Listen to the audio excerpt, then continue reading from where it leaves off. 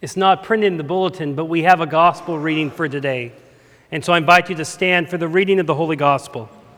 At the end, I will say, "This is the gospel of the Lord," and your response is, "Praise to you, O Christ." So let's try it one time. This is the gospel of the Lord. Praise to you, O Christ. You guys are professionals. Okay. From John chapter 14, verse 25. "All this I have spoken while still with you. But the Counselor, the Holy Spirit, whom the Father will send in my name, will teach you all things and will remind you of everything I have said to you. Peace I leave with you, my peace I give you. I do not give to you as the world gives. Do not let your hearts be troubled, and do not be afraid." This is the gospel of the Lord. Praise to you, O Christ. Please be seated.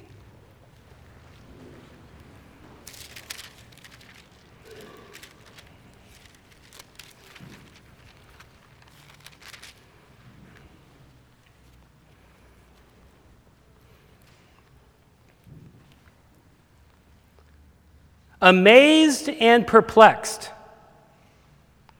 those on the first day gathered at the first Pentecost said to one another, "What does this mean? What does it mean that the Holy Spirit rested upon those early believers? What does it mean that there were people from all over the world gathered on that day? What does it mean not just for them living way back then, but what does it mean for us living today?" That's the question. What does the day of Pentecost mean for us, for you and me? Well, I think all of us know what Christmas is about. We know that that's about Jesus' incarnation. Jesus put on flesh to become like us, to save us. We know what Easter is about. That's Jesus' resurrection. Because he rose from the dead, we too will rise from the dead. But what does the Holy Spirit coming to us on Pentecost, what's that about? Why is that good news for you and for me? What does this day really mean for us? Thankfully, we're not left to guess.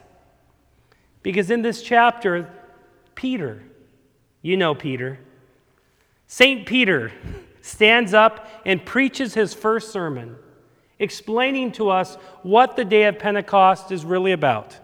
And so in chapter 2, verse 14, we hear these words of Acts chapter 2, verse 14. "Then Peter stood up with the 11, raised his voice and addressed the crowd. 'Fellow Jews and all of you who live in Jerusalem, let me explain this to you. Listen carefully to what I say. These men are not drunk as you suppose. It's only 9 a.m. I always like that. I don't know why, but... No, this is what was spoken by the prophet Joel. In the last days, God says, I will pour out my Spirit on all people. Now, it's that last phrase. On the last day, God says, I will pour out my Spirit on all people. It's that sentence that's so important for us. Let's look at it for a minute, because each phrase helps us understand what the day of Pentecost is really about. In the last days. In other words, there's been a change. We're living in the last days. The last days are marked between Jesus' first coming, incarnation, and Jesus' second coming. We are in the last days, and in this period, it's the period of salvation. It's the time of salvation. In fact, in the book of Hebrews, the writer says this, chapter 1. In the past, God spoke to our forefathers through the prophets at many times and in various ways. But in these last days, he has spoken to us by his Son, whom he appointed heir of all things, and through whom he made the universe. So the last days, these are the days of salvation. These are the days of God's forgiveness, of his mercy. I think most of us think of the word last days and we think of apocalypse. We think of, oh no, these are the last days. God is coming. He's mad. You better make yourself right with Jesus. Right? Am I the only one who starts thinking like that? But that's not how Peter thinks. He sees these last days as a good thing. It's a good and glorious day. Why? Because God's will has been made known. God's salvation has been seen. It's Jesus, sweet Jesus. And we're living in the time, the last days, when salvation occurs, when God's mercy is occurring, when baptisms occur and the Lord's Supper is received. That's the time we live in. The last days. The days of God's great and glorious and wonderful salvation. Now, there's a funny thing about these last days. They've been going on a long time, haven't they? 2,000 years. And Christians have always asked that question, well, if these are the last days, then why has it lasted so long? Well, thankfully, Peter, who preached this Acts sermon, he gives us the answer in 2 Peter chapter 3. Peter writes these words, "But do not forget this one thing, dear friends," who are asking the question, why so long? "With the Lord, a day is like 1,000 years, and 1,000 years are like a day. The Lord is not slow in keeping his promise, as some understand slowness. He is patient with you, not wanting anyone to perish, but everyone to come to repentance." Don't you see? We're in the last days, and the reason it's lasting so long is because God wants more and more people to be saved. He wants more and more people to be brought in. He wants more and more people to become Christians. It's because of mercy. That's what the last days are. A season of mercy, a season of God's grace, a season of salvation, a season to do missions, a season to have lots of babies. I'm not announcing anything, I promise.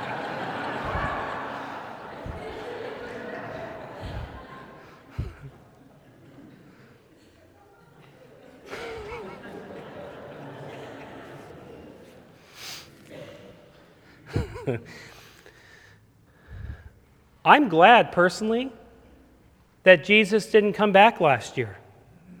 There's a lot of struggles that would mean I would not have gone through. But I'm glad Jesus didn't come back last year because I have Brenna now. And Brenna's been baptized. And Brenna's going to be with us forever. That's God's slowness. That's God's mercy. Bring them in. Grab them. Let them know Jesus. It's the last days. That's what Peter's saying. It's the day of God's salvation. Tell the world. Young people have babies. Baptize them. Fill the kingdom up. It's the last days. These are the last days. In the last days, Peter says. In the last days, God says, I will pour out my Spirit. Now, I love that word pour. In many ways, it's a word play because the crowd thinks, hey, have they been drinking too much, pouring too much Spirit? It's like, no. God's been doing the pouring. And in Hebrew, that word pouring is to lavish. It's not to drop the Holy Spirit, but it's to open the heavens like the flood and to allow the Holy Spirit to pour upon his people, to fill them up, to saturate them. In fact, it's what Titus speaks about in Titus chapter 3, when he says, "But when the goodness and loving kindness of God our Savior appeared, he saved us, not because of works done by us in righteousness, but according to his own mercy, by the washing of regeneration and renewal of the Holy Spirit, whom he poured out on us richly, abundantly, lavishly, through Jesus Christ our Lord, so that being justified by his grace, we might become heirs according to the hope of eternal life. Or Romans 5:5. And hope does not put us to shame because God's love has been poured into our hearts through the Holy Spirit who has been given to us. In the last days, Peter says, that God says, I will pour out my Spirit. Not little drops, but to lavish, to pour it upon you. And why is this important? Because there's so many of us who think that we have just a little bit of the Holy Spirit in us, as if God would just go, oh, here's a little drop. And that we need to somehow get more of it. I remember my sister-in-law who called me on the phone one time and said, Russ, my friend told me I do not have the Holy Spirit. And I sat there and the first thought was, well, get rid of your friend, you know. And then I thought, Christians are so mean to each other. I mean, this is how we insult each other, not by saying mean names, but instead by saying, well, you don't have the Holy Spirit. I mean, we're so mean that way. I don't know. It's terrible. But my response to her was this. It was simply, I said, are you baptized? She said, yes. Do you believe in Jesus? Yes. I said, the Holy Spirit did that. The Holy Spirit's upon you. The Holy Spirit is with you. You have the Holy Spirit. And she said, that easy? And I said, yes. It's God's grace. It's His mercy. It's His love. Of course it's that easy. But then she asked the real question. I think the question behind everything. Well, why don't I feel it? Why don't I experience the Holy Spirit in my life? She said, because I don't. And again, you never ask me questions because my mind goes all over the place. Because I wanted to say, well, sometimes I only experience the Holy Spirit when I'm eating jalapenos, but that's a different... But I thought about it instead, and I didn't say that. And I realized what she wanted. She wanted an experience with the Spirit. And I knew what she was doing. She was turning in and saying, if I prayed enough and read enough, then I would get this experience. And it's focused in this way.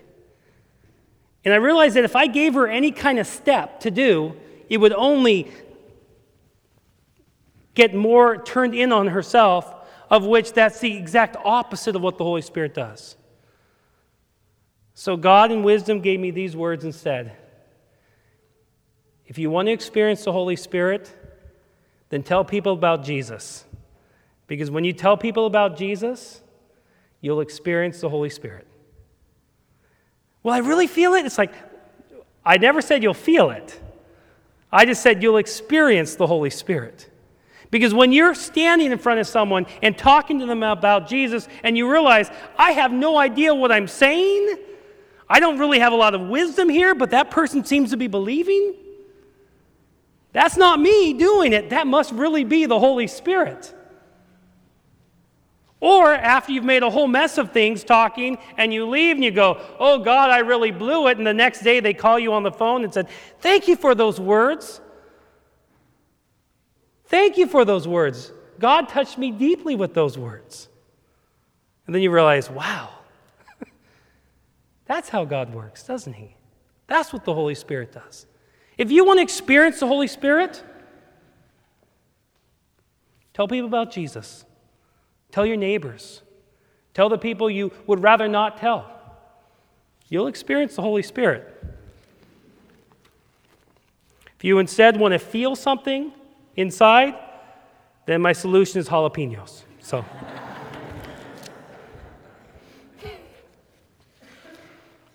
in the last days, God says, I will pour out my Spirit on all people.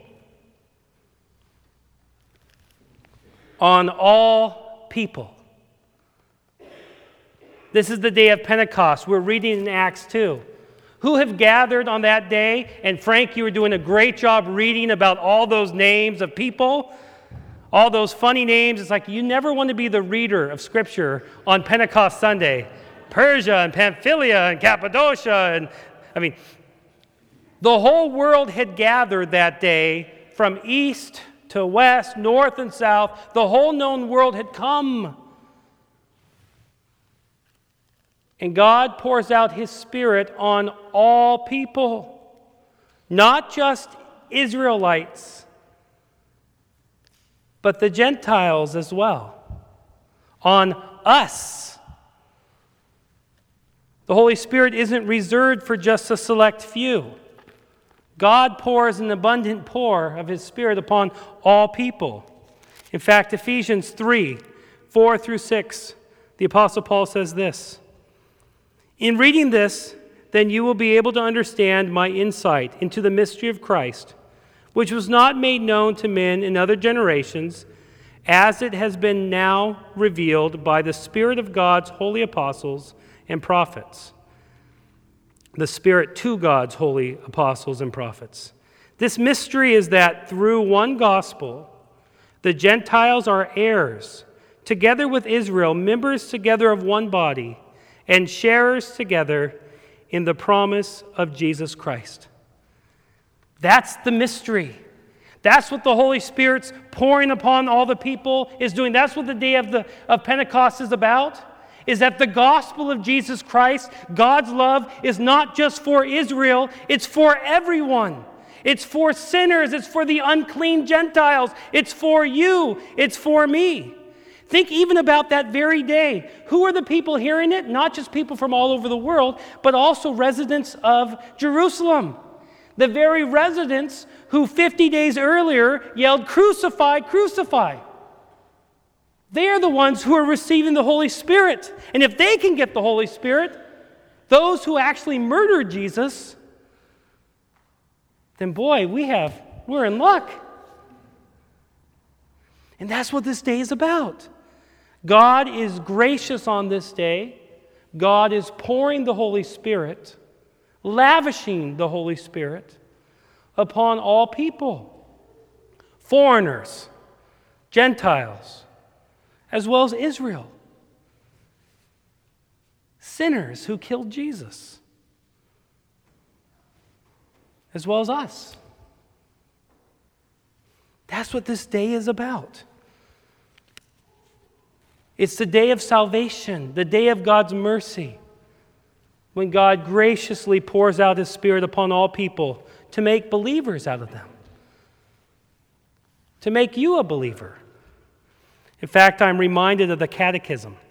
And I wish I could say I had it memorized. I had it memorized once, and I always seem to forget it. So I have to always pick this up and read it some more to put it back in my head.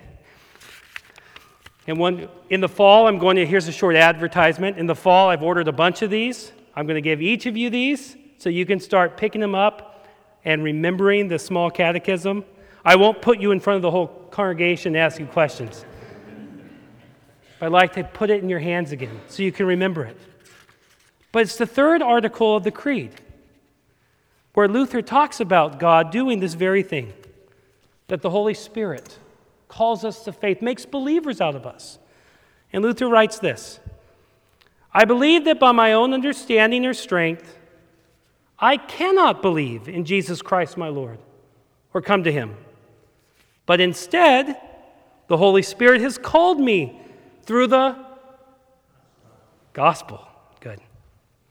"Enlightened me with His gifts, made me holy, and kept me in the true faith, just as He calls, gathers, enlightens, and makes holy the Christian church on earth."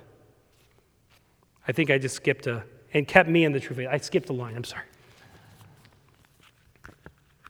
That's what the Holy Spirit does. He makes us holy. How does He make us holy? By making us believers. How does He make us believers? Through the Word. And that's why Peter's preaching on that day. And that's why the Holy Spirit's been given to the church to empower our witness. So that if we want to experience the Holy Spirit, share the message about Jesus to your neighbor. And watch them come to faith. That's the day of Pentecost. And yet there's still so much more to this day. So many wonderful things about this day.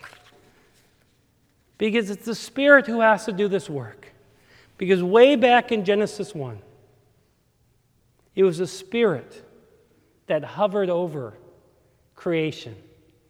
And when God spoke that word, it's the Holy Spirit that zinged that word to create the world.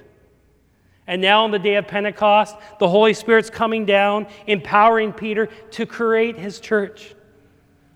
And it's the Holy Spirit that in Genesis that drove Adam and Eve out of the garden. Why? So that the Holy Spirit would drive us to Jesus, and then we would have access to the tree of life and the healing of the nations. And it's the Holy Spirit that drove the people, dispersed the people in the Tower of Babel, changing their language because they were trying to reach God.